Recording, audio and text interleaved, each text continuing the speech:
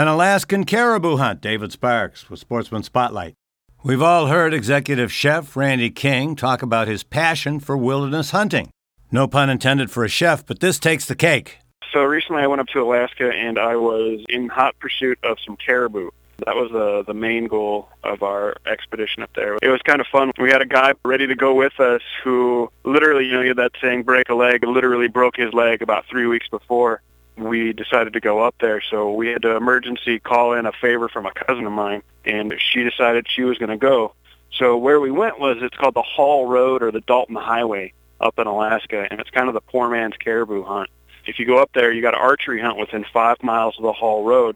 But if you get out past 5 miles, you can use your rifle. But it's walking the tundras like walking on a big sponge. So it was quite an adventure to hike out there. And then we did that, saw some grizzly bears right in the same bushes I was in. That kind of, made a few things shrink on the inside. Pucker up is the term, I think. Yeah, a few things. It was an incredible journey going up there. I mean, just for perspective, from Boise to Coeur d'Alene is about 380 miles. Okay, and about a population between there is pretty limited.